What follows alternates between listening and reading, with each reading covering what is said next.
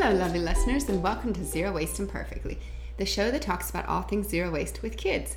I'm your host, Sheila. I'm the owner of Embrace Less Waste and Life Essentials Refillery, a sustainable grocery store in Wesley Chapel, Florida. Our show is short, sweet, and to the point. This morning, the dog is sleeping in my office, and the bird is here in the office, so we will see how it goes. Hopefully, it will. All right, fall is just around the corner. See, that's Pepper. Fall is just around the corner, and so I have been trying to come up with some ideas that we could do with the family and talk about on the show that are fall related. So the first thing I always think of, well, I should say going to Georgia, hanging out in the cabin in the mountains is the first thing I think about in the fall. But after that, I think about pumpkins, because everywhere you go, there are now pumpkins. And I don't know if you know that you can use every single part of the pumpkin. So I had looked up some recipes, and there are definitely plenty of them out there. So I'm just going to give you an overview of some of the options that you have. So when my kids were little, the first thing we would do is we'd cut open the top of the pumpkin and we'd scoop out the guts.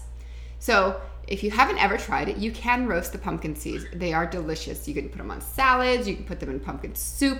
So you just take out all the squishy stuff inside. Save it all because you can use it all. So you take it out and you separate the seeds from the stringy stuff. I'm sure there's a technical name for the stringy stuff, but we're going to go with stringy stuff.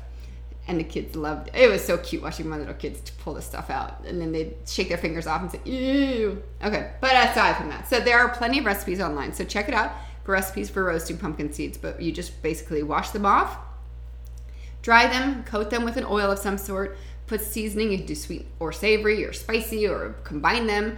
And then you bake them. So then the stringy stuff. I have never used stringy stuff before. I did not know. I should have known that you could. I just hadn't ever researched it before.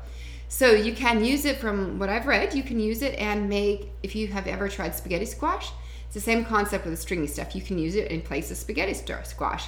You can also make a broth from it, and you can make cider from it. So check those out online. And then now the flesh. So I've read that the easiest way to take the peel from the flesh is to bake the entire thing. So do that, roast it. You can do it you can make it in the Instapot, you can microwave it, you can do it in the air fryer or the oven, and you roast it. So you can make pumpkin pie from it, pumpkin soup, pumpkin bread. The list goes on and on for what you can do with the flesh. So I think that's what most people buy the pumpkin for, is the flesh. But did you know that you can make chips from the skins? This I did not know. This is the coolest part. So what you do is you bake your pumpkin, or however you want to prepare him, and then you separate the skins from the flesh. You basically scrape it off till there's none left. And then you do the same thing as you would the seeds. You coat it in oil and you season it to your likings. You cut them in small, like tortilla chip sizes, and you bake them. And then you have pumpkin chips.